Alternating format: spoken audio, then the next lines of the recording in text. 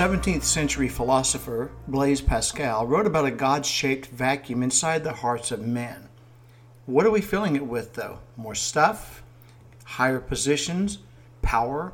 If you're trying to find your purpose in those things, you will be in a never-ending search. Seek to find your God-given purpose.